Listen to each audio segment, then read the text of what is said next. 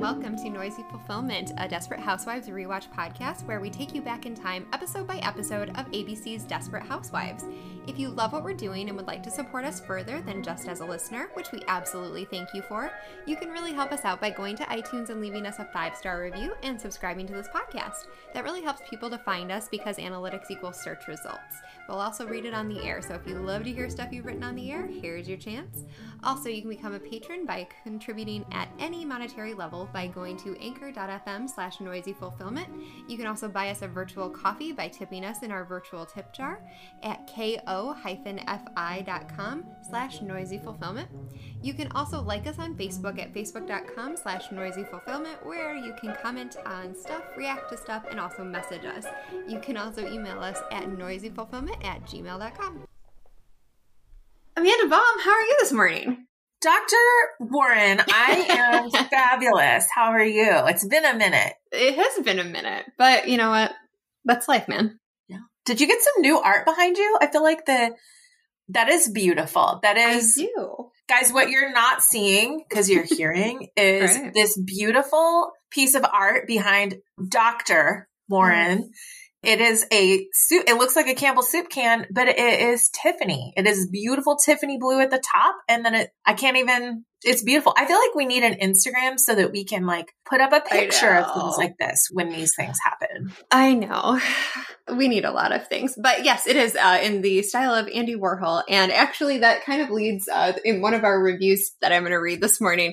We've been noted as having a lack of visual presence. So that might be something that we have to discuss as we move forward. But nonetheless, we have to give the people what they want. I agree. All 5 of them. Mm-hmm. Plus the 2 or 3 that are just silent lurking and not in it enough to do a review, but still in it enough to keep coming back whenever we sporadically drop an episode. Right. We're like a pop-up. And we know that pop-ups are an effective marketing campaign, right? They are. I will tell you all 7 of you that are listening, the sporadic nature of our episode drop is not Dr. Rachel Warren's fault. It is my fault because I started a new job, have all these new things going on, and have been all over God's green earth doing all kinds of random things over the course of the past year. And so I cannot be nailed down to doing an episode. So it is 100% my fault. If you are why aren't these episodes being dropped regularly? Please do not blame Rachel Warren. Please, Amanda Baum is the person you directly need to blame for that. Well, Dr. Warren's rebuttal to that is that I really don't believe in blame or fault. Things just happen and then we move on because I'm not sure. Yeah, I just don't think because it's not. There's plenty of times that I'm you know what else I want to do on a Sunday morning? Drink and not podcast because maybe I had too many. But what if we did drink and podcast at the same time? I feel like when we've done that, it's been effective. I frequently do that. I just don't overserve myself in the hour that we're podcasting.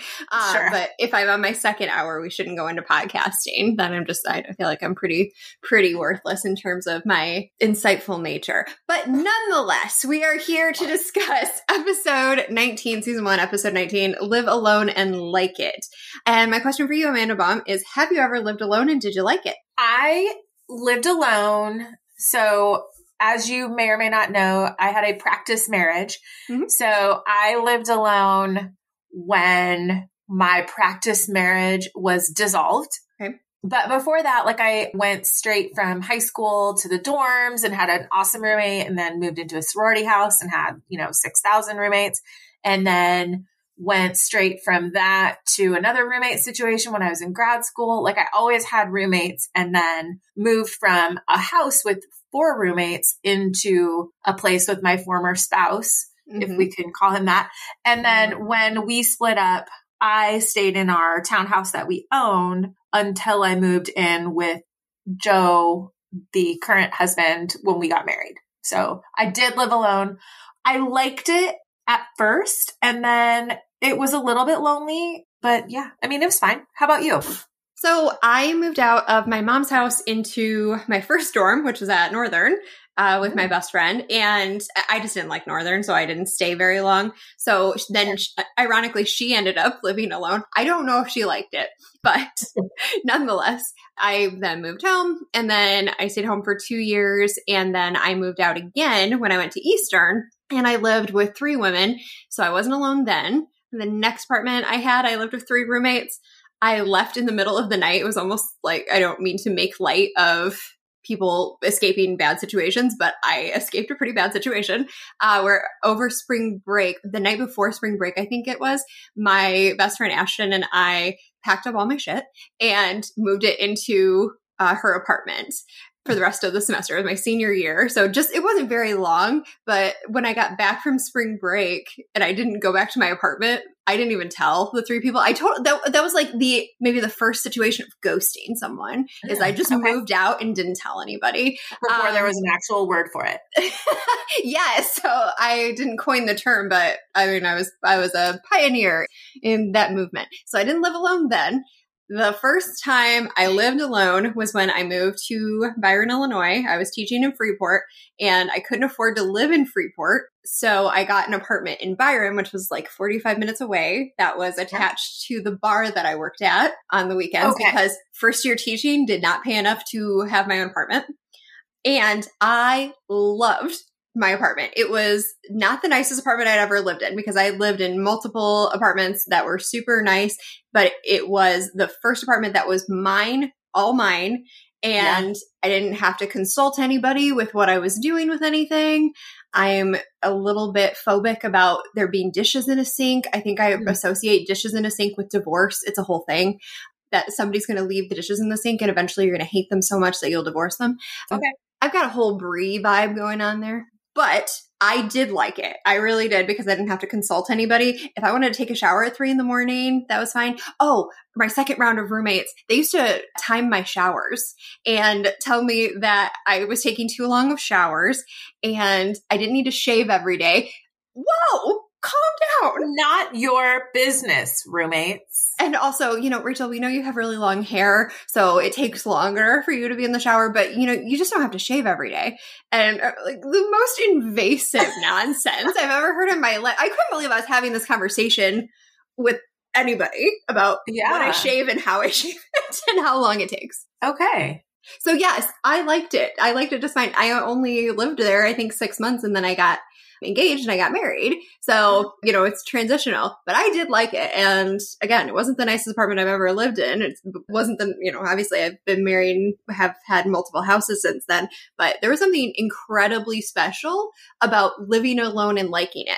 However, I can understand if you live alone and don't like it and that would be a prison of its own. As I'm like listening to you reflect on your experience, I mean, this was a long time ago. So this would have been like 2005, I think. So that's, I don't remember things very well, but I will say that I do remember so we had a 3-bedroom townhouse and one of the bedrooms I wanted to use for a craft room because I love to knit. I love to, do what I get make shit-itis and just want to make a bunch of stuff. Like if you could see my craft room, the room that I'm in right now, my office / craft room, you'd be like, oh yeah, that girl needs a space for all that stuff.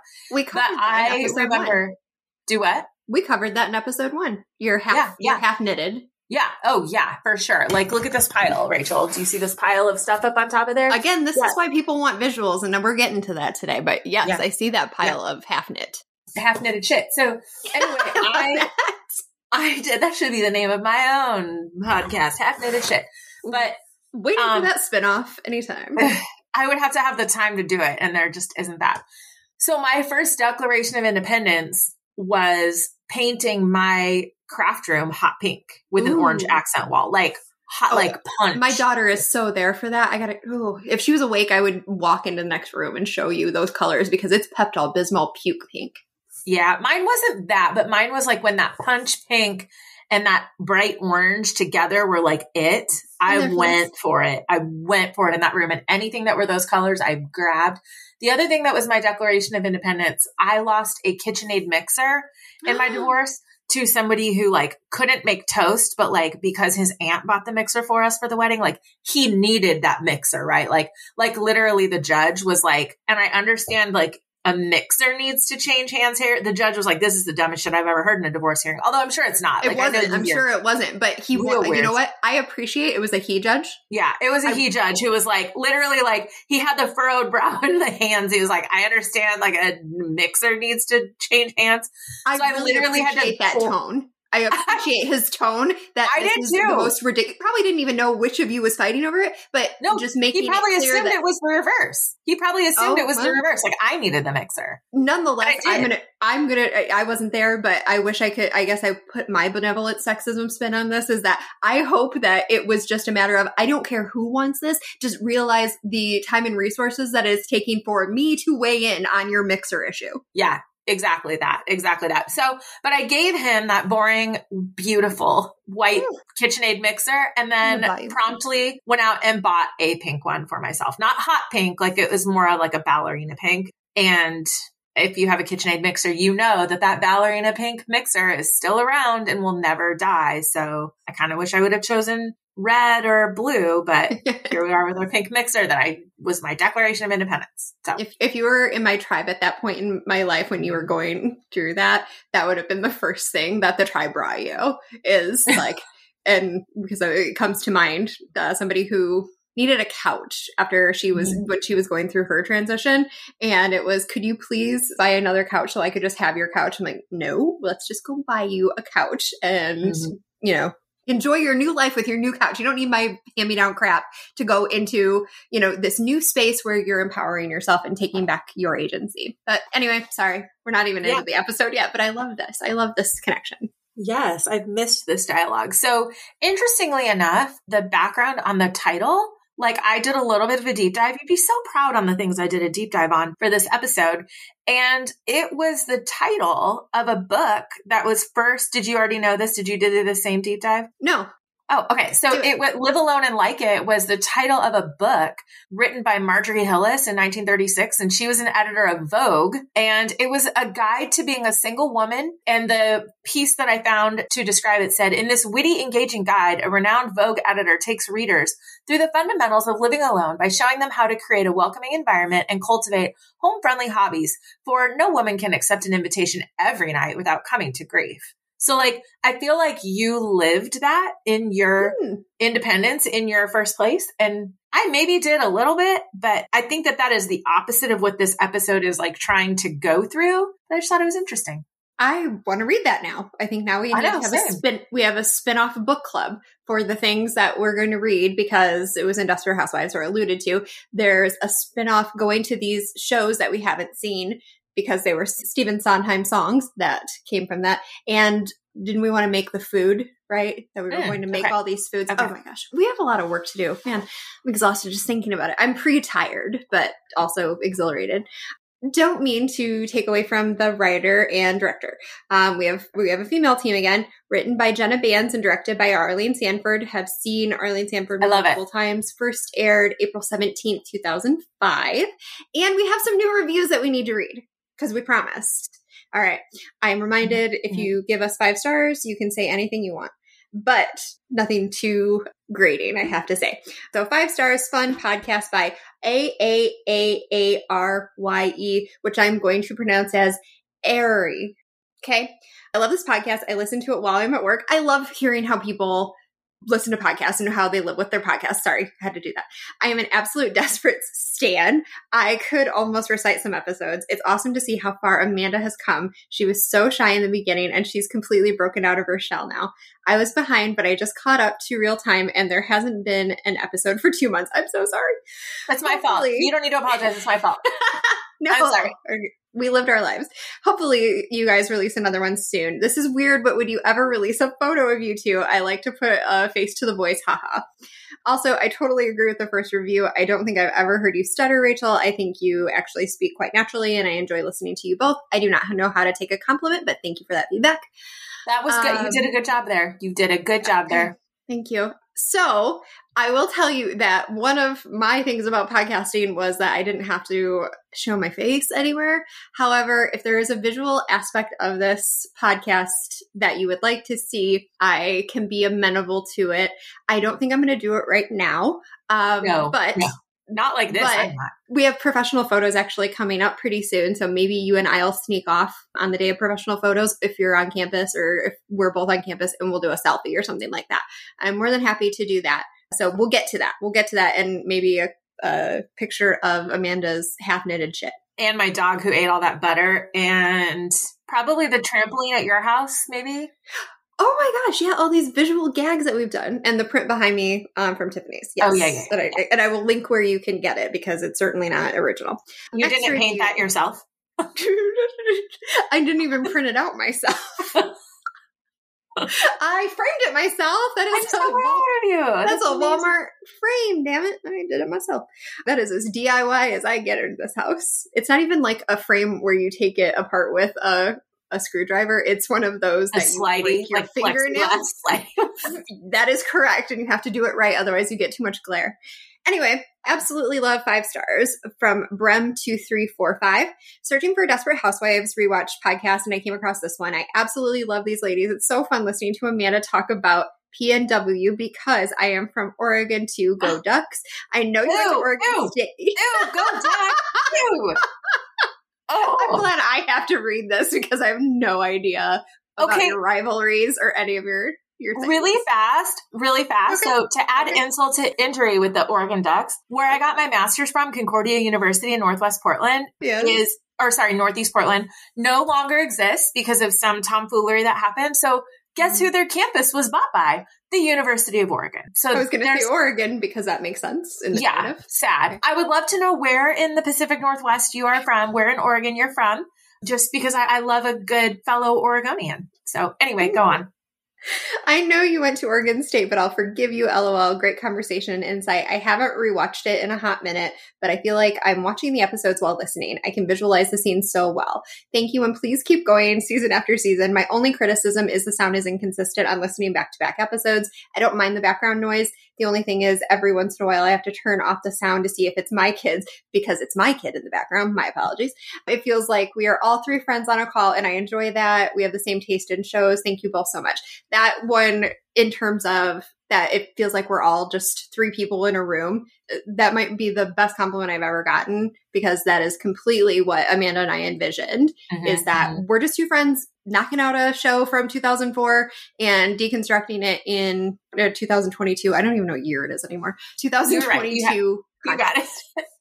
Yes, so agreed. That might be, when your vision finally comes to fruition, that's really cool. Thank you so much. Everybody. Yes, and today's inconsistent sound is due to the fact that my microphone is in my office at work that I've not been at for a week because of a COVID exposure. So apologies for the inconsistent sound that you will be receiving for this specific episode.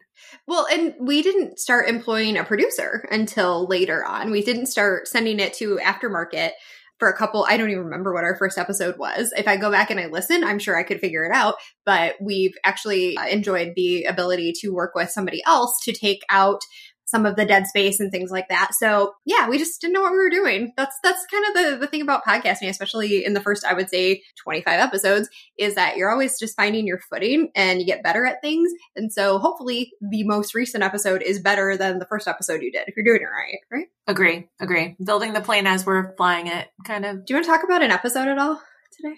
This specific episode? Maybe. I mean, sure. Okay. Do you want to take us to a summary? So Oregonian? We are kind of working in some different spaces in this episode. We've got a little bit of the Lynette and Mrs. McCluskey friendship, frenemy-ship. I'm not really sure what to call it. I mean, it's a friendship. Like, let's be real. It's a friendship between 2 super prickly people. We also have a little bit of illumination on the search for Deirdre. And we've got some developments in the Bree and Rex and Andrew situation. I'm not really sure where Danielle has been or is or whatever, but we have some developments there. We still have Susan's mom shaking up the joint with some things that she's doing. And then we have Gabby and Carlos kind of working on the terms of their relationship. So lots of different things happening across the board. And I'm super excited to talk about it. Awesome. Thank you. Yeah. So in the cold open, we have Lynette daydreaming about Mrs. McCluskey dying so that a Swedish family with twin daughters can move in and marry her twin sons in an elaborate wedding the Scavos don't have to pay for.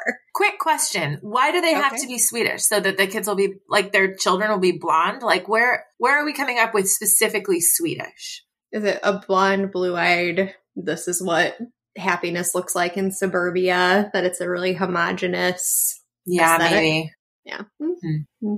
Now, I mean, I don't know whether or not Lynette would be okay with, brunettes or brown hair or brown eyes or anything, as long as they're willing to pay for the wedding. Right. It seemed like that was a big piece of her fantasy, was not having to pay for a wedding. Fair enough. And they had to be twins. It couldn't just be, I don't know. Yeah. It would just work out so much better if it's within her vision. Her kids have brown hair, right? I feel like they have brown hair. Is the one still bald from the gum? That's true. Yeah, because it's only, I would say it takes about a month. Whenever I've seen men in my life have shaved their heads, I feel like I start seeing their hair at a grain of sand by the end of the month. So yeah, okay. I would say he's still, in terms of, are you bald or do you have hair? We would still be on the spectrum, the closer to the end of the spectrum where you're bald. Okay. We got some sort of high and tight going on with the hair, like not floppy bangs yet. Mrs. McCluskey doesn't like the trash cans or the color of Lynette's house. Mrs. McCluskey then falls to the ground and Lynette calls 911. And Mrs. McCluskey asks her to please come with her. She doesn't want to be alone. And Lynette assures Mrs. McCluskey that she will not die. And in the narration, we hear that this is because some dreams are just too beautiful to come true. Oh, Lynette. Cold in that cold opening. So at the same time, she didn't let her die. She didn't let her die. There. And I want to circle back to the fact that Mrs. McCluskey is so pissed at Lynette that she's literally come to take her garbage cans. Yes. I don't like taking my own garbage cans up to my house. Yes. I don't know that I would care enough if my neighbor across the street's garbage cans were out. I don't know that I would go and be like, no garbage cans for you, and rip them away. Because then you have to store them at your own house. Like, what is that doing for you? I have absolutely no use for more garbage cans, and I wouldn't take something that doesn't belong to me anyway, but I guess the other part that you pulled on is I couldn't care less. Honestly, because my neighbors are so diligent, I guess I would worry if theirs are still out on Tuesday when our garbage is on Friday that something has happened to them, and I would try to do a mental note, like, have I seen that person in their car lately? Like, maybe I would be more concerned from a safety perspective, but I couldn't care less that, when I wake up on Sunday morning, that I still see garbage cans. But I don't, because, man, these people have their lives figured out. That's awesome.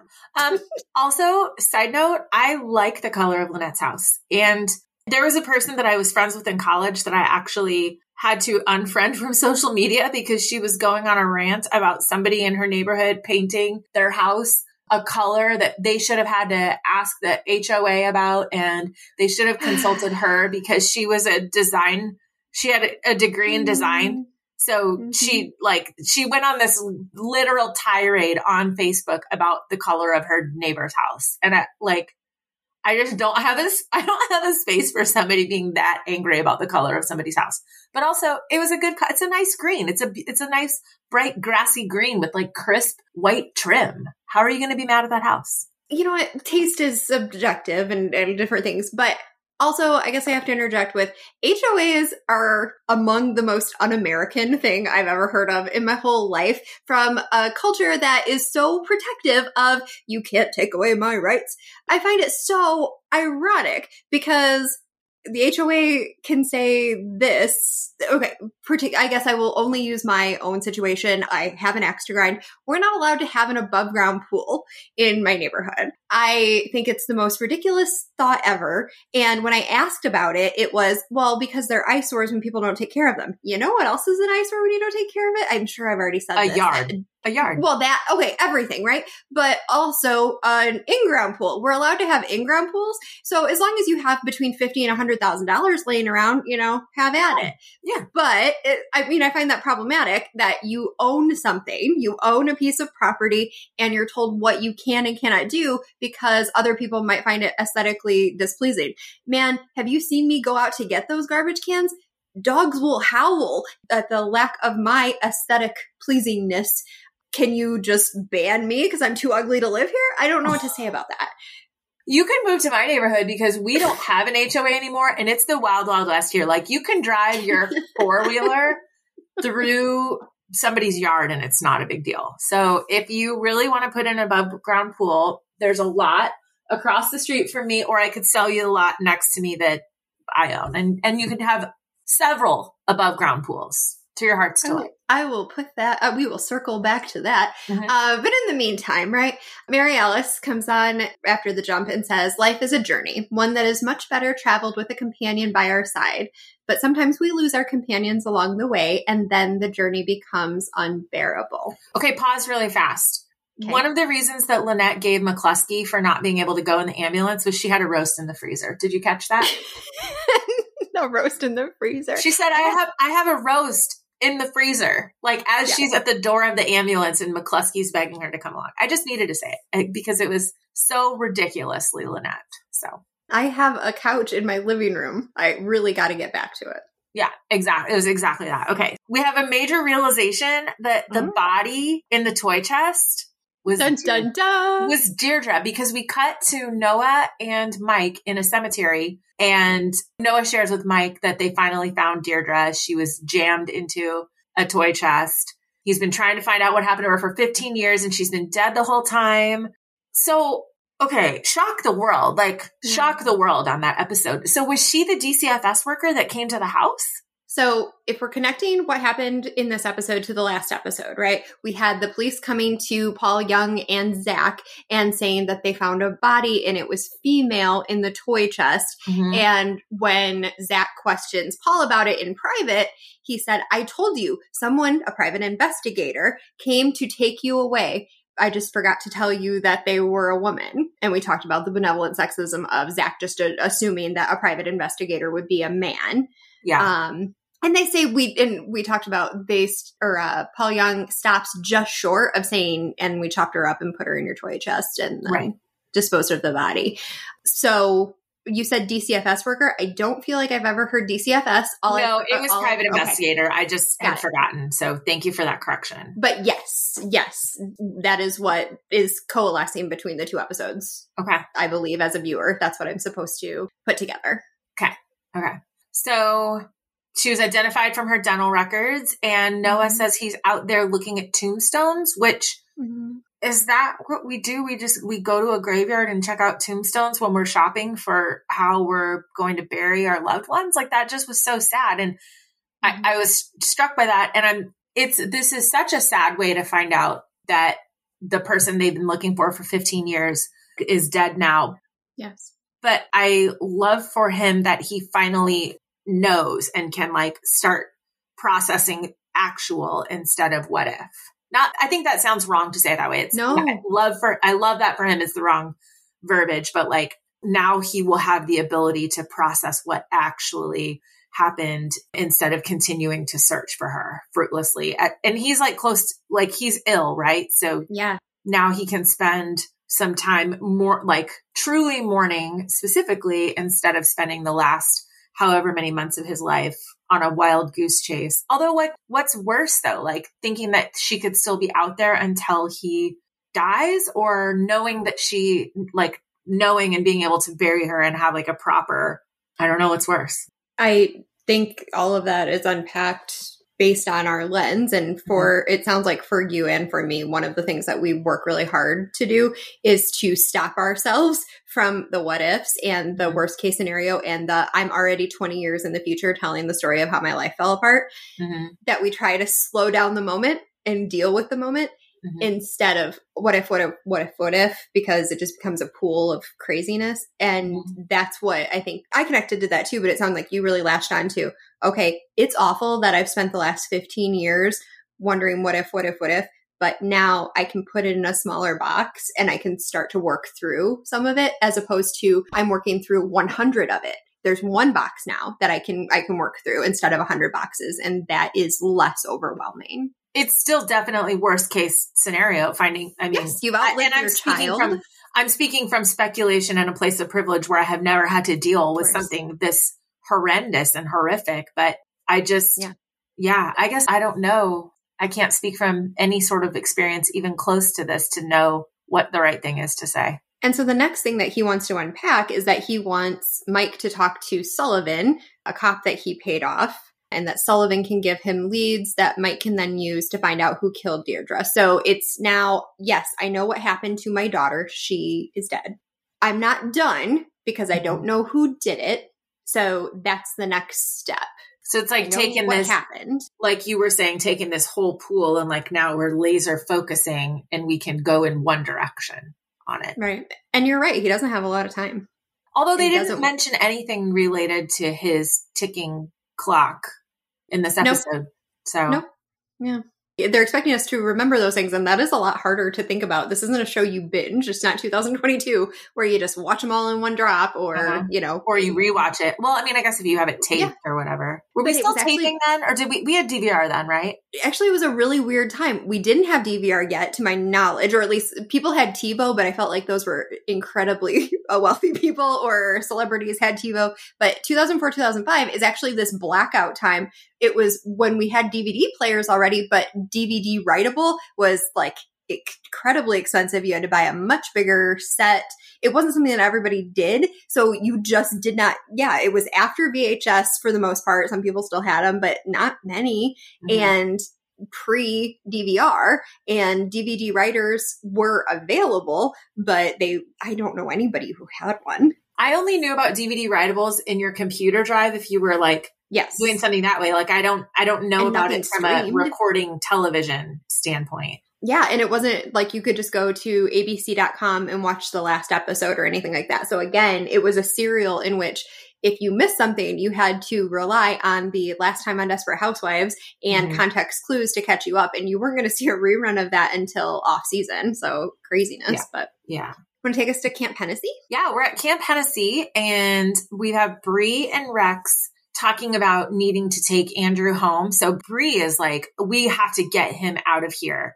And Rex is like, what's a couple weeks going to hurt or whatever? And Bree's like, well, now that we know that he's gay, we don't want him around a bunch of boys, which, okay, Bree, so just because you love men means that you can't be trusted to be around a large number of them. Like, I hate the picture that this presents where like, just because her kid is gay, he's going to not be able to control him. Like, that means he's automatically attracted to every male on the planet and he's going to just like screw his way through his last few weeks at Camp Hennessy. Like, that is not, I don't know. I didn't like that. So, but they have the conversation about him leaving and Bree gives him a hug and says, Andrew, I would love you even if you were a murderer.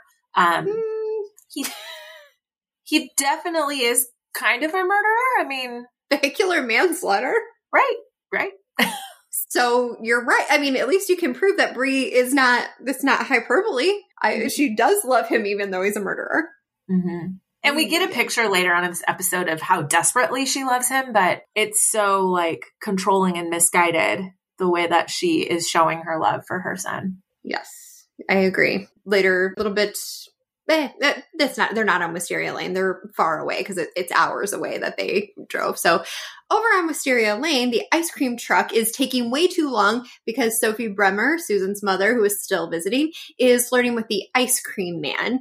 I'm wondering, is Sophie the warning of what will happen to Susan and Julie if Susan isn't careful? Yes. Is she a cautionary tale? Yes, although I think it will be a different thing that Julie is irritated with Susan for. Like, I don't see Susan doing the same things that Sophie's doing that irritates Susan. But yes, this scene was gross. And I think that you and I, having worked with children, both know that these children waiting in line for the ice cream man would not be patient and smiling while this woman is flirting with the ice cream man and they're waiting to get their ice cream sandwich and their bomb pop and whatever SpongeBob ice cream pop, whatever weirdness they're waiting to get. Like, this would be mayhem. Yes. If somebody was taking more than 3 minutes waiting for, unless these Wisteria Lane kids are just all different, but like imagine the Scavo kids waiting in line. That's exactly it. They can't possibly be different because the Scavo boys, they're your least common denominator right there. Right.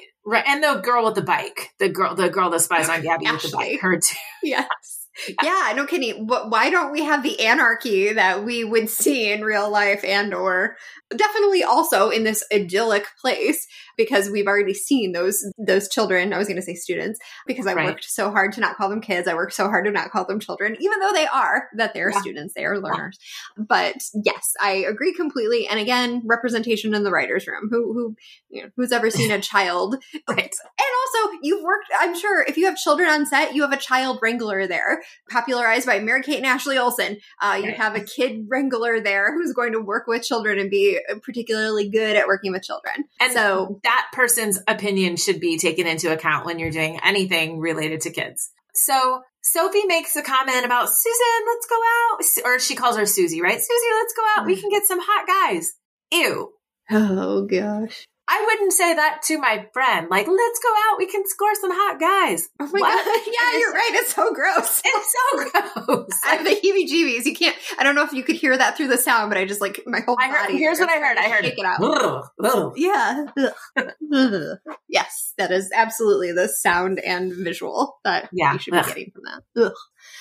All right. So Karen comes to Lynette's house to say that she took too much of her arthritis medication and gives Lynette a lamp to thank her. So we have an explanation for why Karen McCluskey, just collapses in the middle of the road, and hopefully that it won't reoccur. And a genuine gesture, right, to repay her for her kindness of not letting her die in the street by giving her a lamp. I feel that Karen McCluskey feels that she doesn't have a whole lot to offer. Like, sure. So here's the most precious thing that I have in my house that I'm going to give to you, because I want to give you something to say thank you and show you that that gesture was important to me, but I don't really know what else to give you. So here's this lamp.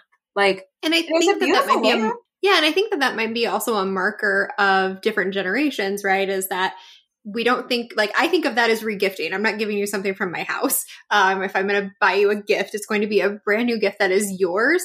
And I think that that's somewhat generational, because other generations would give you something that was meaningful to their family, and then, you got antiquing and things like that. And every, piece in your house that's curated because it has a story, as opposed to, I saw that at Target and I wanted it. So I think that there's more behind that gesture that is generational that maybe I didn't understand in 2004, because I think, don't give me something that's from your house. Like, unless it's something that I've been coveting. Unless it's something where every time I come to your house, I'm like, oh, I love that plant. I love that blah, whatever. Like, but I would just buy you the same of that. Yeah. If that's really what you liked. I would buy it so that it's new and yours, but that might also be indicative of my problem with letting, that might be indicative of a different generational and or personal issue. But so after she hands her this lamp, Lynette's kind of like, okay, bye. And Miss McCluskey just kind of barrels through and goes in deep right away with the skin tag talk. Right? Like, right away, she's talking about her skin tags and how they're problematic. And I mean, skin tags are real and everybody gets them, but like, I don't go talking to people about it. Like, well, and I feel like there's a little bit more buildup to, I have this growth on my skin, then I don't know. They're skipping so many steps here, because you saved my life, but before that we were kind of sworn enemies, and now we're she's trying to forge this bond, or force this bond that isn't. It's not happening organically or naturally, but it's also indicative of living alone and not liking it, but you say you like it so that nobody feels sorry for you. Right. It's tough. I like going on. Let's go over to the Solis house. Gabby will not let Carlos in the bed unless he tears up the post-nup, which, if we remember back to the post-nup, him trying to get her to sign it was really uncomfortable and just a really bad indicator of some physicality that wasn't working well in that home. Carlos says he'll turn off Gabby's credit cards. Gabby threatens to kill him if he ever hurts her again. And Carlos says he will kill her if she leaves him for another man. So my first question is, do they not have a guest bedroom in that mansion? There are at least 1, 2, 3. There are at least 3 bedrooms upstairs. Right. So I don't know why I don't know. It just seemed like he was going to sleep on the couch, right? Yeah, I agree. Yeah. So I was like, what? you're in a mansion. I'm sure you have a nice bed in a guest bedroom somewhere that your mom used to come stay in, which maybe he doesn't want to stay in the same bedroom. Absolutely. So, he's really struggling with, it's the one way, this post-nup is the one way that he knows that she'll be there when he gets back from jail. But like, that's not true love. That's trapping somebody. That's trapping a bird in a gilded cage. And their threats to each other, like, it's just, I'm not sure if he loves her or if he's obsessed with her the way that he's talking, but saying like, if I can't have you, nobody can have you, like, that's super problematic. And it continues to, again, I don't know how to read this any other way because I know how their relationship ends up, but it's really hard for me to take all this in 2022 because on either side, if one partner says, I'm going to kill you it means they're going to kill you. Yeah. It's just a matter of time. I don't believe for a second that it can go any other way because people will kill you who don't just come out and say it, I suppose. And it's so bad.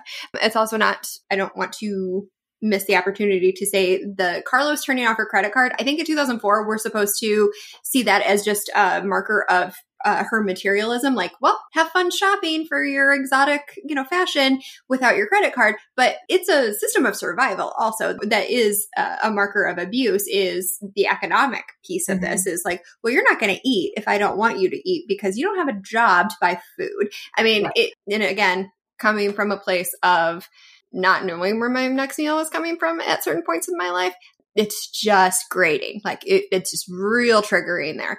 On top of the fact that then she says she's going to kill him, he says he's going to kill her. There's just, there's so much going on there. And I really need them in therapy and away from one another. Yes, and yes. So Gabby, of course, goes where she will go every time, to John's. And he is just kissing on her and loving on her. And she is like so preoccupied, saying she feels trapped without a plan B. And John's like, well, let me be your plan B. Here, I'll give you your credit card. Or my credit card. Then she's like, really? And like starts loving back on him again. And they're sitting on that couch that I can smell every time I see it.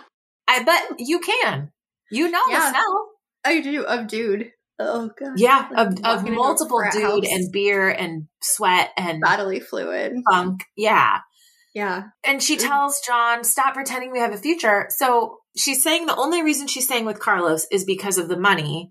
And now the only reason she's showing any sort of interest in John is because he's offering up his money. Like, I don't know. He tells her he's getting really close to getting the contract on the driving range, which pretty sure driving ranges have their own mower that happens there. Like every golf course I've been on has it, like they do that in-house. Maintain their own. Contract out. But, who knows in Eagle State or wherever we are. Correct. What they're doing for that. But I don't know. If I'm John, I'm kind of at some point also feeling like she's telling me I'm not enough. Like, I don't know. Makes me sad for both of them, I guess. Over the course of this scene too, and again, it might just be how I grew up and that money, like I knew how money worked, and it would not have occurred to me that John's credit limit would be high enough to buy one purse that Gabby would want, let alone, answer to my problems right here. So, I mean, I guess I had other questions, but maybe that's a marker of Gabby's privilege, is that she doesn't even think about how the sausage gets made, so to speak. So Karen comes back to Lynette's house, arriving with avocados and wants to make guacamole. She calls it guacamole. Oh gosh. Yeah. Because she says, your family seems like the type that would eat guacamole. I don't know why I didn't clock that, but that's a weird way to say that. Have you ever heard somebody call it guacamole? No. Okay. Like whack-a-mole, but guacamole? Yeah, a little bit. And I'm like, is that the phonetic spelling? And again, it's people that I know for a fact speak English as their first language. So it just, I know that you pronounce the E in guacamole. So nonetheless. Fun side story. So we live in Illinois where there's this restaurant called Portillo's, for those of you that are not from Illinois. And Portillo's is famous for like their Italian beef sandwiches, their Chicago style hot dogs, and their chocolate cake shakes, which are off the charts. So my dad lives in San Diego and he comes to see me. So San Diego, there's a large Spanish speaking population because you're so close to the border, so many Mexican restaurants. So my dad comes to Portillo's with me, like the first time he ever visited me in Illinois, and he wanted to get a hot dog, and it's listed as like the Portillo's hot dog or something. So he's like, can I order a Portillo's hot dog? Because the double L, he was saying it like you would for like a word when you're, that's like a tortilla. Tortilla. Yeah, exactly. So my dad, I laugh every time. And at one point in time, I told my Spanish speakers that I was teaching about that, and they just died laughing. They were like, that's perfect. So and horrific at the same time. Like, I know. I was next to him. I'm like, Dad, it's Portillo. You don't. Well, they did it wrong. He's right. They're wrong. I don't know, man. I don't know. So. Oh, that was good. With that, Lynette's not, thank you so much for, avocados, but, we're not going to hang out. And she says, I'm on my way to do some errands. And Karen says, oh, I'll go with you running your errands. And it's, not really. Like, she's just not interested in spending more time with her. But you have Karen saying, oh, you can't spend 2 minutes with me, but you feel fine taking my lamp. That might be, I just hate that crap. I just hate it. If you give a gift, you give it. I don't care what you do with it after this. Amanda, you have me. I will sign it in my own blood. If I buy you something and I don't know, if I buy you a sweater and you use it, you cut it up and make rags out of it, I could not care less. It is yours to do with what you please. I cannot understand people who don't love the way I use a gift that they gave me, or that then use the fact that they gave me a gift to establish that they could treat me however they want, or I should do something for them in return. A gift is a gift. It's given freely. Yeah. I think it was less about how she was using the lamp and more about the quid pro quo of the I gave you this. Now you're indebted to me. Yes. And honestly, Lynette was trying to go run some errands. I don't want people tagging along with me when I'm out going to Target to get dog food. I want to get in, get out, get home, whatever. And also our friend Lynette gets how many minutes to herself? Who is wrangling all her kids at this time? Right. Honest question. So Mrs. McCluskey, having been alone all the time, maybe isn't thinking about it through the lens of, oh, this woman probably wants some GD, peace and quiet. Mm-hmm. But Lynette didn't say she didn't ever want to spend any time with her. It was just not right then. And McCluskey's like, well, you can't spend 2 minutes with me right now. I need your attention right this very second. That I feel is how Lynette's whole life is, where everybody's needs have to be met right this second. And I don't know. I think when you have a family, you're probably committed to well, that's the way it is in my family, so I have to do it. But anybody who's outside of that family obligation, if they're going to come in with that same obligation, that's probably going to be the first relationship that's cut out of your life. If it's dragging on you the same way that the other things that are bringing you down are dragging on you. If it's not making you happy, then it's not a relationship you're going to add into your life and devote time to. Because our friend Lynette already is limited on time. And I think we've said that before, right? Is that if somebody makes a request and it's not a heck yes to me, it's an immediate heck no, because I just don't have enough space in my life for things that are, there are already things that are obligatory, going to the doctor once a year and going to the dentist twice a year, and all of these things that are so obligatory that if I can eliminate something that is not obligatory and or toxic and takes from my cup in an unreasonable way, then that's got to go. I love that you pointed that out. That was great. Yeah. So Lynette feels like a big shithead and hands her back the lamp. And that was a really ugly and sad exchange, I thought. Yeah, I agree. So let's go somewhere more fun. Where can we go that's more fun? So Susan walks downstairs in her shirt and undies, like you do. I'm sorry, if you're in my house, then apparently it's my house and I can walk around the way I want to. There's a reason I got a Ring doorbell and a camera over my garage. I don't have to be seen by anybody I don't want to be seen by. So You're in your own house. She has every right to walk downstairs in her shirt and undies, but she finds that her mother is entertaining a gentleman caller. And man... It's just this scene got me real pissy. It's my house. Stop it. He's my guest and he leaves when I say so. Susan, now is the right time to be assertive and say, Mom, I'm happy to pay half of a hotel for you, but I need you to get the F out of my house. It's 1:45. Maybe I haven't lived this because my mother would never do something like this. But if I am staying with my daughter someday, I don't invite people over to her house because it's not my house. It's just not. Right. It doesn't make any sense to me. Does this guy not have anywhere to go? I mean, first of all, it's an unsafe situation. In my opinion, Sophie's like this close to getting hacked up. But yeah, she's going to be a skin suit if she doesn't watch her actions. My frustration, it always seems to come back to this level of entitlement that Sophie seems to have because she brought Susan into the world. And having a child who's 8 years old, I feel like there's just no way that I would ever feel entitled to things that are hers or things that are spaces that are hers. You know, it wouldn't occur to me. So I'm struggling with, I struggle with. It's a relationship of unhealthy boundaries, which we see Susan has unhealthy boundaries with Julie also. But side note, Tim said that Sophie's very limber. They were drinking dirty volcanoes and dancing. So I want you to know what's in a dirty volcano. It is an actual drink. I looked it up. A dirty volcano is cranberry juice and then 1 ounce each of light rum, dark rum, sweet and sour, and vodka. And you can add a splash of amaretto or triple sec. Okay. So basically what I have, what I've heard in there, and you said splash, but I heard 3 ounces and a shot, 1, 2, 3 is what? 1.5, 1.25? It's 4 ounces because it's light rum, dark rum. Or are you talking about how much alcohol's in it? Like if you just order a mixed drink, typically anywhere, it's 1 shot, which is usually 1.5 ounces. So I've heard. So now you've said 4 ounces. Light rum, dark rum, sweet and sour, which is just a mixer. Yeah. And vodka. So that's 3 ounces of alcohol. Plus if you add a splash of amaretto or triple sec, which. So at least a double. It's a double. It sounds. Yeah, triple sec is a liqueur, so there's something in it. Just like Blue Curaçao and Contrio when you make a Cosmo. So, I mean, it's a liqueur. It's just not vodka. Right, you know? right. So, like, I think of it as like 30 proof, like pucker or something terrible. I know. Take you back to college right there. Right? Anything that is the color of cleaning fluid should not be consumed socially.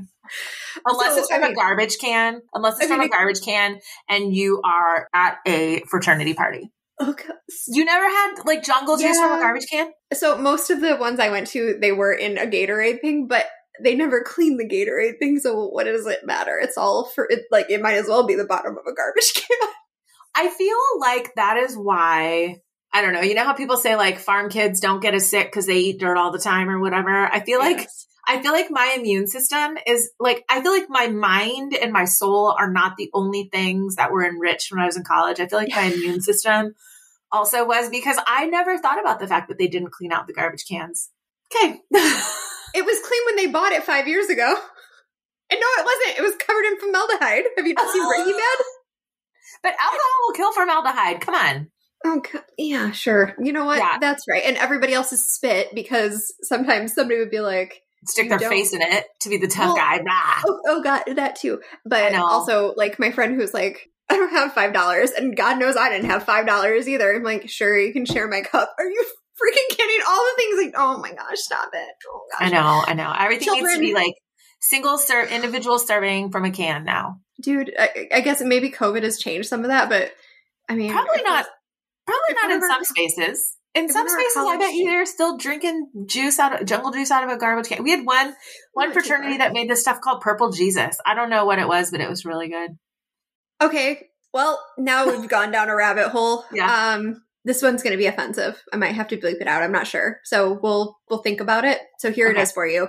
I went to one party where they were making shots and they had a different name for the shot depending on whether you were a girl or a guy. Oh, sure. If you were a girl, they called the shot pineapple upside down cake. Okay. If you were I guess I should tell you what's in it. Vanilla schnapps, pineapple juice, and a dash of grenadine. Okay. So when you look at it, it's a layered shot and it really kind of does because like the white will go to the bottom, then the yellow will get on top and then the red goes to the bottom and then you have the white and then the pineapple. I believe that's the order because what's important is that you know that the red is at the bottom. Okay. Pineapple upside down cake if you're a girl. Do you know the rest of the story? No. Okay. The point was that an incredibly strong drink, every drink that she's having is already a double. Right. And that was where I wanted to go with that 5 minutes ago. Sorry. Oh my gosh. I feel like I led us down that path. So, I mean, The moral of the story is Susan needs to tell her mom, these are my house, my rules. You don't like it. Get out. That's it. Yeah, I agree. Which I'm sure is easier said than done when you're, your mom who doesn't have a job leaves her Morty and doesn't have anywhere to go. But then has made a lot of choices that have created a situation that we're in. Right. So you have some resentment about that because I can't imagine that this is all new behavior for Sophie. I have to imagine that this has been Susan's life forever, and it just gets old, man. It just gets old. Yeah. It gets old if it's your roommate, if it's your adult, whoever. It just, and Susan kind of seems like she just wants to be at her house and be sad for a little bit right now. Yeah. I agree completely. So I support that. Yeah, I do. And because sulking is actually good for the soul, and I will let you sulk sometimes. In a deep throat kind of way, right? Mike is in a parking garage where he meets Sullivan, and it's a heated exchange, right? How much does it cost to buy off a homicide detective these days? Fair point for Mike to make that is that you're a homicide detective. You have a job that is incredibly important, and you were willing to take a bribe. Now, it does benefit Mike that he was willing to take a bribe because he wants to know what happened to Deirdre too. Deirdre was important to him too. However, so for me, it's like more flies with honey. I don't know that I would have picked that nit right then, but fair. It's fair. It's all that is completely true. However, Sullivan hits him with his gun, kicks him twice, and threatens to kill him if any of this gets traced back to him. But he gives him the evidence that he was looking for, or the file that he needed. He really roughs Mike up, and I don't do well watching that kind of like battery in shows. I had to kind of hide my eyes for a little bit on that. I did think that Sullivan telling Mike to not get any blood on the file was a nice touch. It was quip, right? Quippy writing. I enjoy quippy writing. And we get, I believe, the first time that we see a license plate that says the Eagle State. Yeah, but that's a fake state. I was like, oh, what state's motto is the Eagle State? And if you Google it, it's a fake state created for this show where the people of Wisteria Lane reside in that state. And again, what is the big, okay, here's my take on it. I believe that they wanted this to be somewhat Midwestern, but they weren't willing to pay the people that come and make the fake snow. If you follow the Office Ladies podcast or Better Call Saul, they've talked about Snow Today, Gone Tomorrow, I think is the company that they all use. It's adorable. I think it's an adorable name, where they make fake snow for your filming needs. And I feel like Mark Cherry or whomever was just too cheap to do that. And then you have to do it, every year. So it's not like you just do it once, because we know it doesn't snow here. And we've talked ad nauseum about the flowers that aren't really in bloom and all sorts of things. So in my opinion, they wanted this to be kind of Midwestern-y because they're always talking about Chicago and New York, and those would be closer than somewhere where it never snows, right? Yeah. So anyway, nonetheless, and they never talk about beaches, and wisteria grows in these places and not in places that are really hot. Right. So anyway, nonetheless, they just don't want us to know where it is. I don't understand what the big secret is, except that you were too cheap to do snow. There's my line. Yeah. All right. You want to take us over to Gabby? Yeah. So we're now with Gabby, who's wearing basically a homecoming dress at a restaurant with bags of stuff that she's bought. And she's eating and having a lovely lunch with herself. And the waiter comes over and says that her card has been declined. And she's like, what? I just went shopping. Run it again. And what does he say? He ran it 5 times or something and it doesn't work. Yes. So she calls John, and John's like, yeah, they reported suspicious activity. And so my mom called and asked what was going on. So I panicked and told her it was stolen. And Gabby's like, you gave me your mom's card? And he's like, well, my mom co-signed. And I wanted to be like, Gabby, who do you think you're dating? Remember when you called him and he was in the middle of algebra class or something? Right. Remember when you had to go to his soccer practice to talk to him? Who do you think you're dating that can't? This is a man who can't have a drink with you at a bar. Right. So John tells her just return the shoes. And Gabby's like, return the shoes? I can't talk to you when you're being hysterical. That was great. So, ever the, opportunist, she spots a man across the restaurant who's also lunching solo and strikes up a conversation with him. And he, you know, kind of says to her like, oh, well, I'd love to see you again. And she's like, you know, I can't, I'm kind of in a relationship right now. And I'm just trying to be honest. And he's like, that's perfectly okay, Tina. So she says she's trying to be honest, but she gave him a fake name. Like, that was perfect. oh. That was perfect. But she goes on a mini shopping spree with her. Like, is he still in high school? He's graduated, right? Do we think he's graduated? We haven't had a graduation ceremony. All we know is that he was turning down his scholarship to college, but that hasn't happened yet because in the timeline, it feels like it's not the end of the school year just yet. Right. But he has an apartment. At the same time, he moved out because he was fighting with his parents or whatever, but he's the same age as, or no, he's not I don't think he's the same age, but he goes to the same school that Andrew goes to. And, oh no, he's the same age as Andrew because that was Rex's thing is, you know, a month left of school and he gets expelled for the pot. Right. But give me a break. So it seems like as long as we're still in this month, he's got a month to it or something. Or maybe he just graduated. I mean, they don't do much with timelines. Joanna Robinson, who is one of my favorite podcasters, is totally right. You follow timelines for a show pre-internet in Twitter, you're asking for trouble. Yeah, that's fair. That's fair. So now we keep them honest by complaining. My point was that you're going on a mini shopping spree with your high school boyfriend's credit card and you go buy shoes. Like you need shoes so badly that you're going to do this. Like what in the actual, Gabby? Like who are you? I mean, we know this tracks with who she is, but like it's ridiculous. It just, you had me at high school boyfriend. To be ridiculous. Yeah. Yeah. Continues to be, all of it is ridiculous. So, oh gosh. Over at the Vandecamps, Bree and Rex, but mostly Bree, have invited Reverend Sykes over to dinner. Reverend Sykes says, your mother tells me that you've started having sexual thoughts for other boys. And Andrew says, I don't really want to talk about my sex life. And Bree says, well, too bad.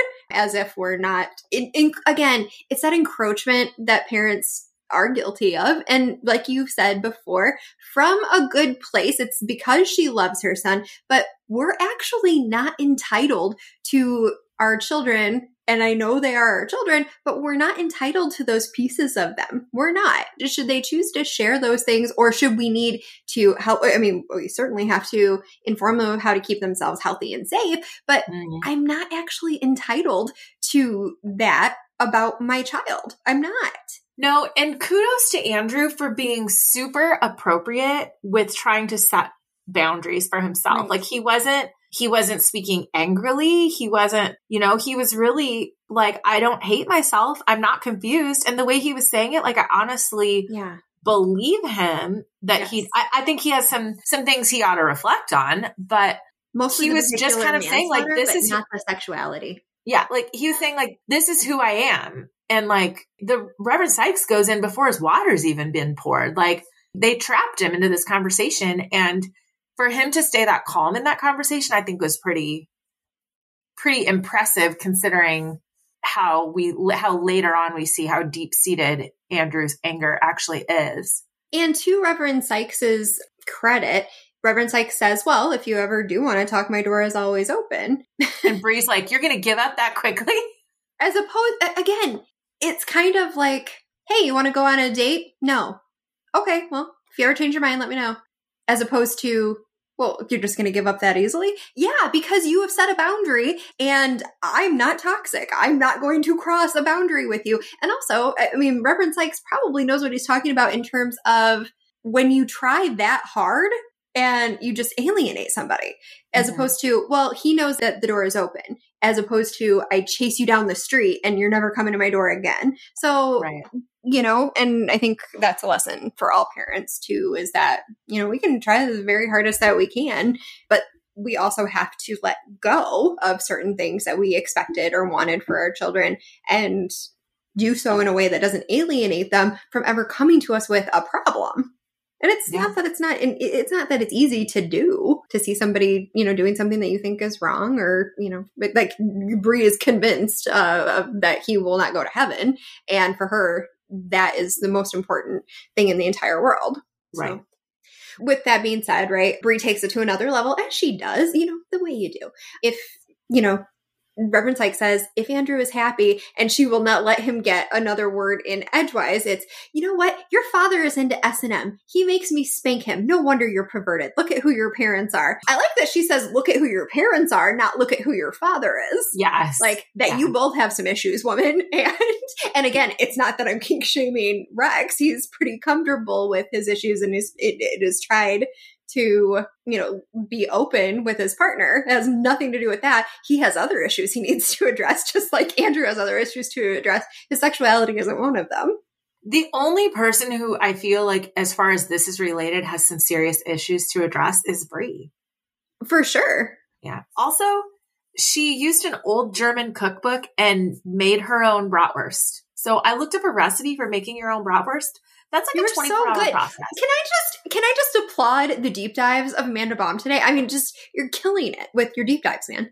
Thank you. Thank you. The one recipe that I found first was like a 24-hour process. Like you have to get sausage casings. Get out of here. To make your own bratwurst. No. It doesn't hold together on its own. Also, what is your thought? Enjoy this. I'm not shaming you either. I have no time I don't know what I'm going to want to eat tomorrow.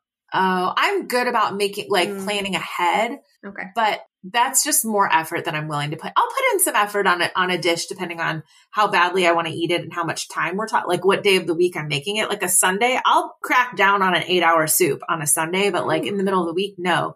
But also she made cabbage, like sauerkrautish kind of cabbage. Sweet. I don't know. Can we go back to the bratwurst? So just something, I just want us all to sit in the Freud of that. Okay. Yeah, that's good. I don't have to say more. No, you don't. I want to sit there. Okay. No, that's good. That was good. Okay. So where are we going next?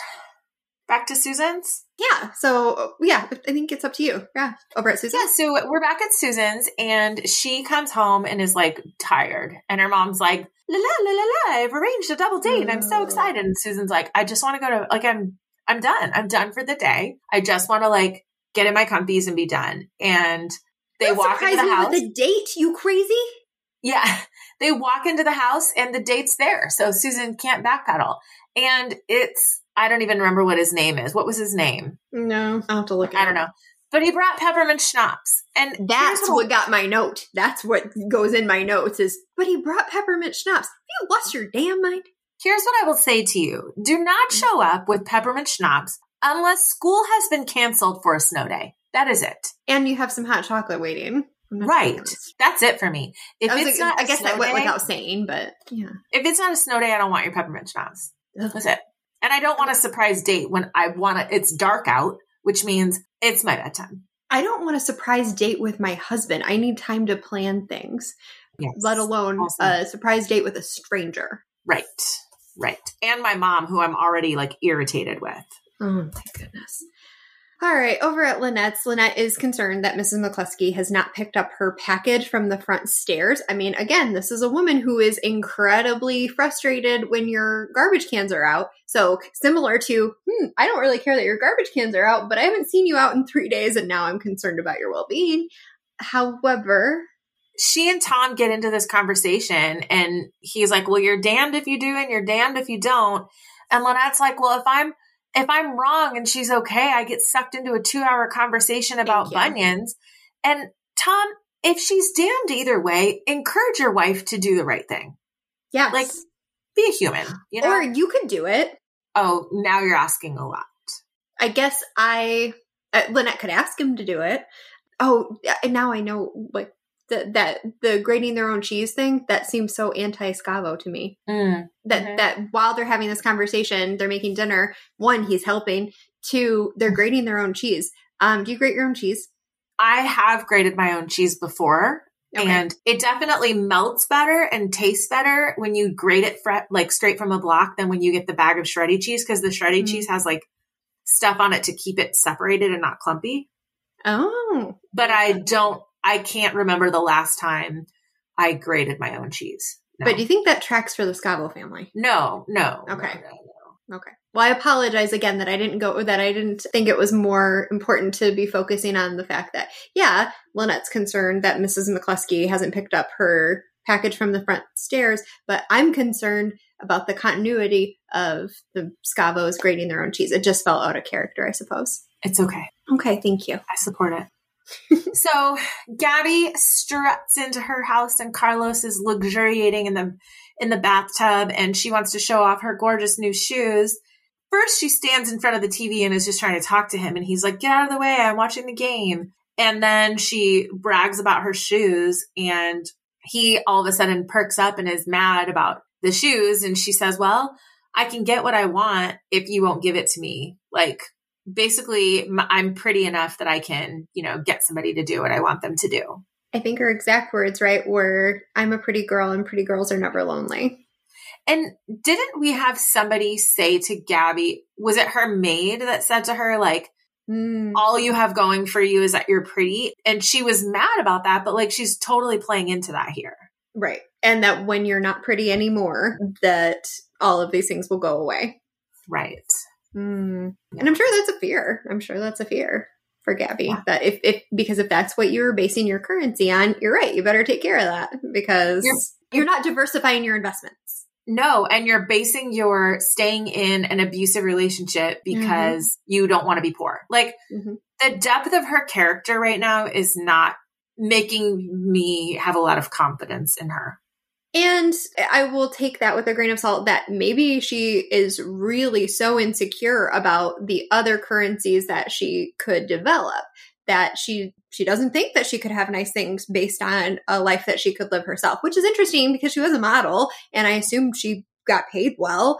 That, again, maybe there's a shelf life to how much more she has. And certainly we've seen that before when she tried to get back into modeling, that Fairview doesn't pay as much as Milan. Right. But it makes me sad for her that she doesn't see that there's anything else she could cultivate that would allow her to have a good life. Right. The transactionalness of Gabby. I think transaction might be her middle name and it's, lots of layers to that one, right? Yeah. I'll go back to Susan's, and Susan, her mom just makes me sick. Everything she does irritates the crap out of me. And it's this moment where I was saying to myself that I really don't care what she does in her own life, which is not true. I don't want something bad to happen to her, but it's kind of a GTFO out of my house because it's ruining everything I have for myself. If I'm Susan, it's, you know what, if you're going to do this, I don't have to support it, but you're an adult, right? She's getting into a car with two guys she barely knows after drinking. And I just don't want this in Susan's life anymore. I don't want this for Sophie either, but I don't want Susan around it. And I don't want Julie around it. It's just, it feels like a generational problem that I don't want repeated. And I'm willing to sacrifice Sophie's safety for Susan and Julie not having to deal with this anymore.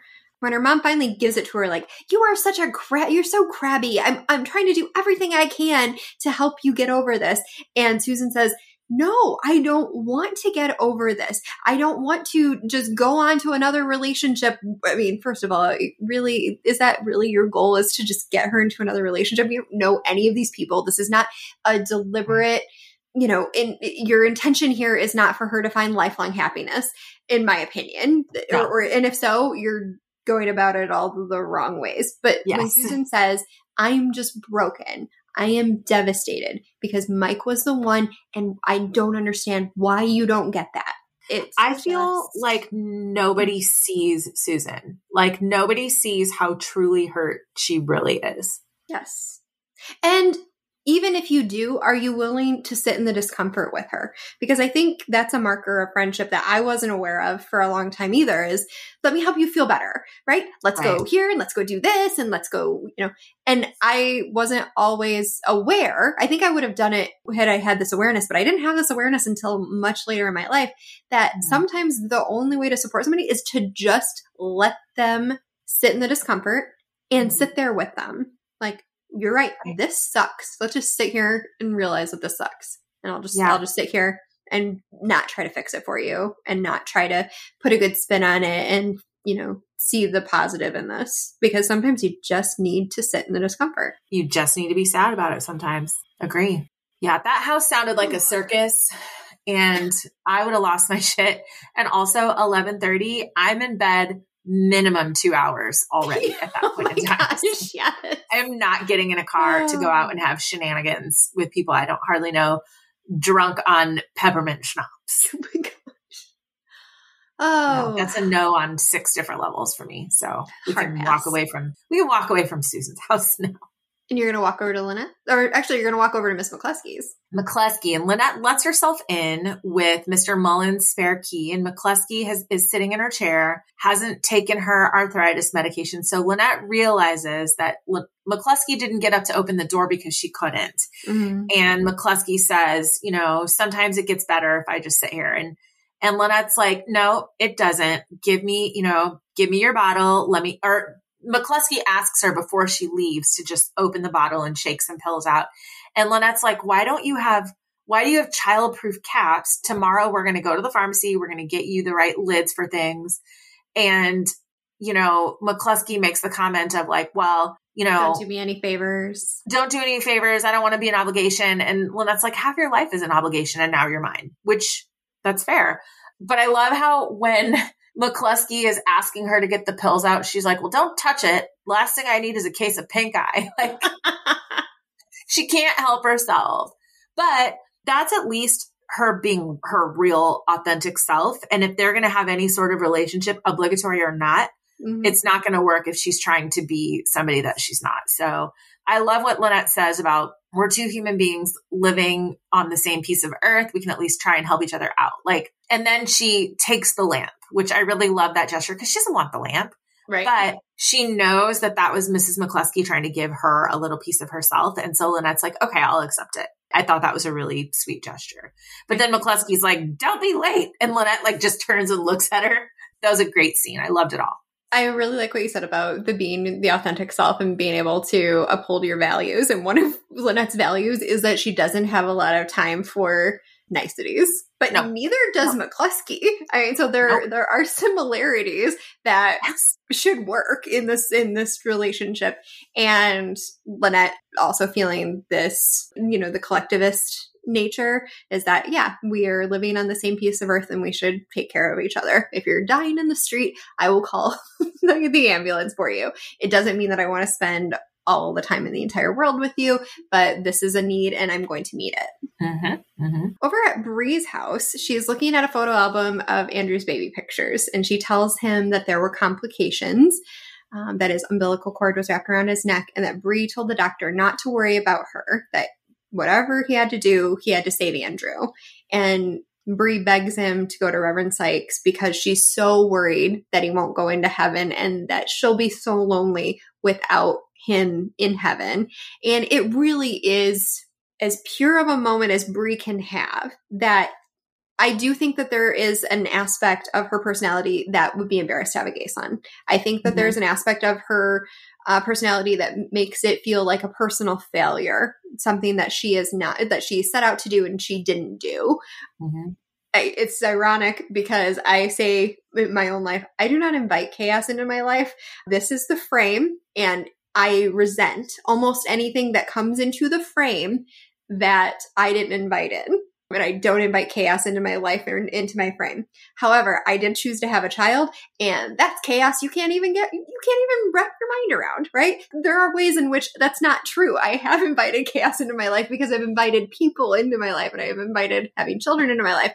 And Bree's there too, is that Bree, if you wanted to have a controlled life, truly, you wouldn't have had children, or you're under a very unrealistic expectation of what having children is like based on your own pathology. Nonetheless, there's something moving to me about she would be devastated not to have Andrew in her life, that she truly loves Andrew. Mm-hmm. She might not be aware that she has to love him for who he is and not for what she wants him to be. She's missing the point a little bit on that.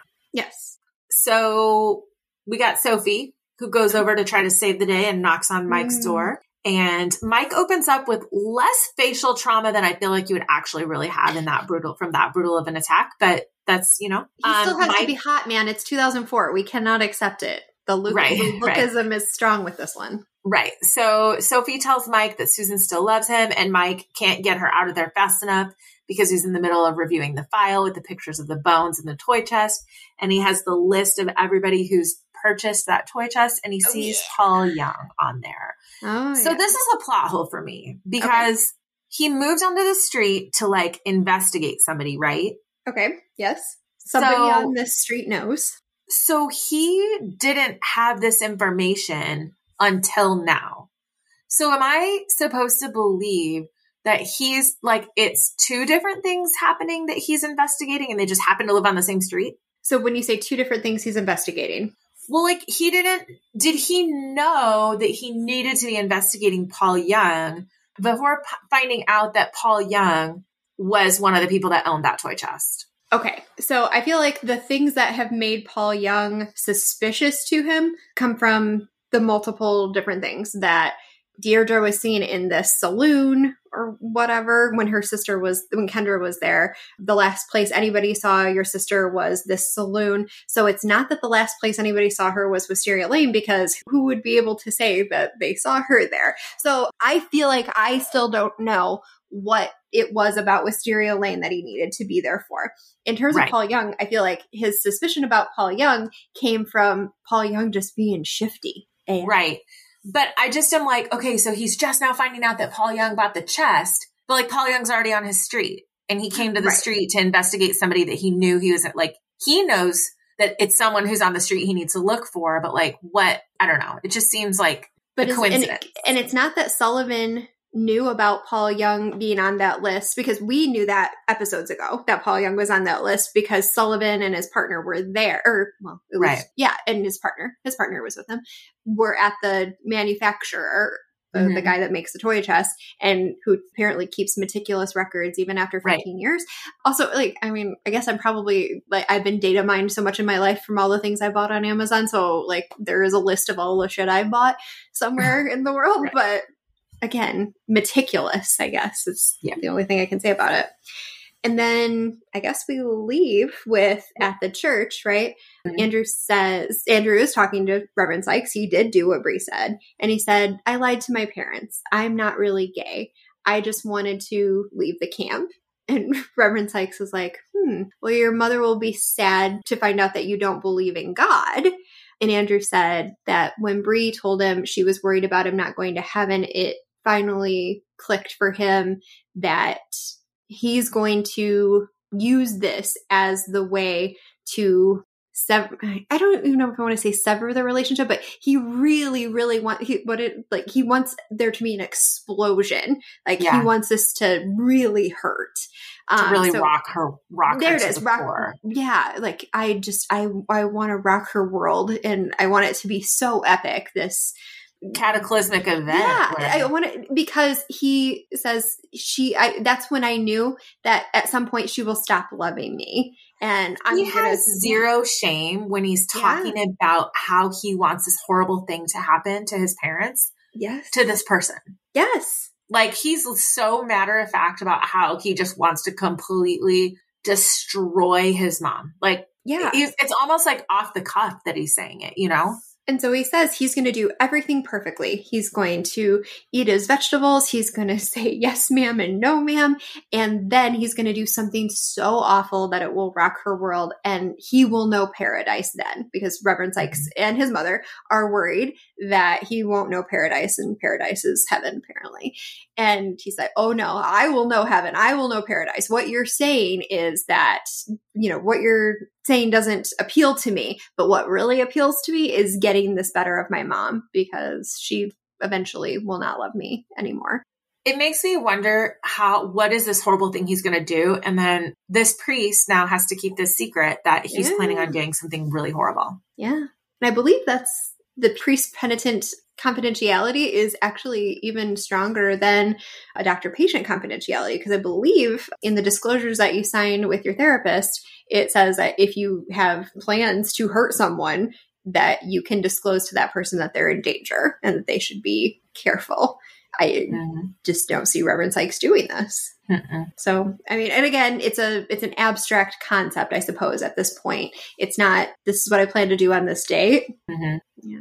Just get ready. I'm going to do something horrible. So again, the idea that life is better with a companion, that Mary Alice goes into, life is better with a companion, and it's McCluskey happening. It's...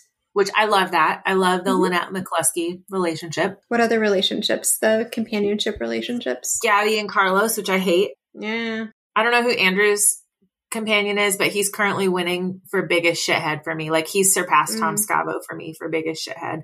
And I feel bad for him that his mom is not accepting of his who he is as a person. But I also feel like his just commitment to creating a false sense of calm so that he can cause just utter devastation. It's terrible. And I guess we'll have to see what he intends to do eventually. But that shot of Andrew with, again, we're right, Danielle, nowhere to be seen. Yeah, but Andrew with Bree and Rex and Reverend Sykes seeing them either exiting. And he says it's very inspirational today. And he's just like, man, the things I know. Again, the men of the cloth in this world, the things that they know, and then they have to see this person and they're like, oh, Gabby, seriously? Oh, yeah. Andrew, seriously? And man, I've been told the same with lawyers too. It's like, man, we go to our graves with some bad secrets. And so with that being said, my reverend friends out there, my people who are in positions where you're getting compassion fatigue, teachers, get therapists that you can trust, have a circle, because man, it will drag you down.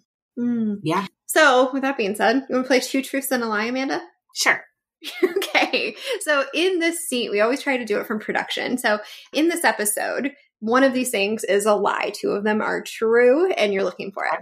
So about this episode, Felicity Huffman said, once you're past 50, they say it takes twice or 3 times as long to remember your lines. And Catherine Ooster, who played McCluskey, just blew all those expectations out of the water. Mark Cherry said, a lot of the dialogue in the part where Bree has the preacher talk to Andrew was taken from my own experience when I came out to my mother. She made me go to a counseling session, and when I showed up, I found out it was Christian counseling. Or, Catherine Ooster said, my character gives Felicity Huffman's character so much crap on the set that I actually started feeling bad about it. I would apologize again and again once they yelled cut. What's the lie? I think Mark Cherry is the lie. No, he did say that. Then the last one is the lie. You are correct. So that was the first time I feel like the first time I even got close to stumping you in a couple of these. Your bullshit detector has been like spot on. So I did better this week. Good. Yeah. Actually, Felicity Huffman did say that Catherine Ooster gives her character so much shit during scenes, but she's super nice afterwards. But Catherine Ooster did not say that. So there. Oh, with that being said, next week we are headed to Fear No More. And do you know, Amanda, we are 4 episodes away from the end here. That's wild. That is wild.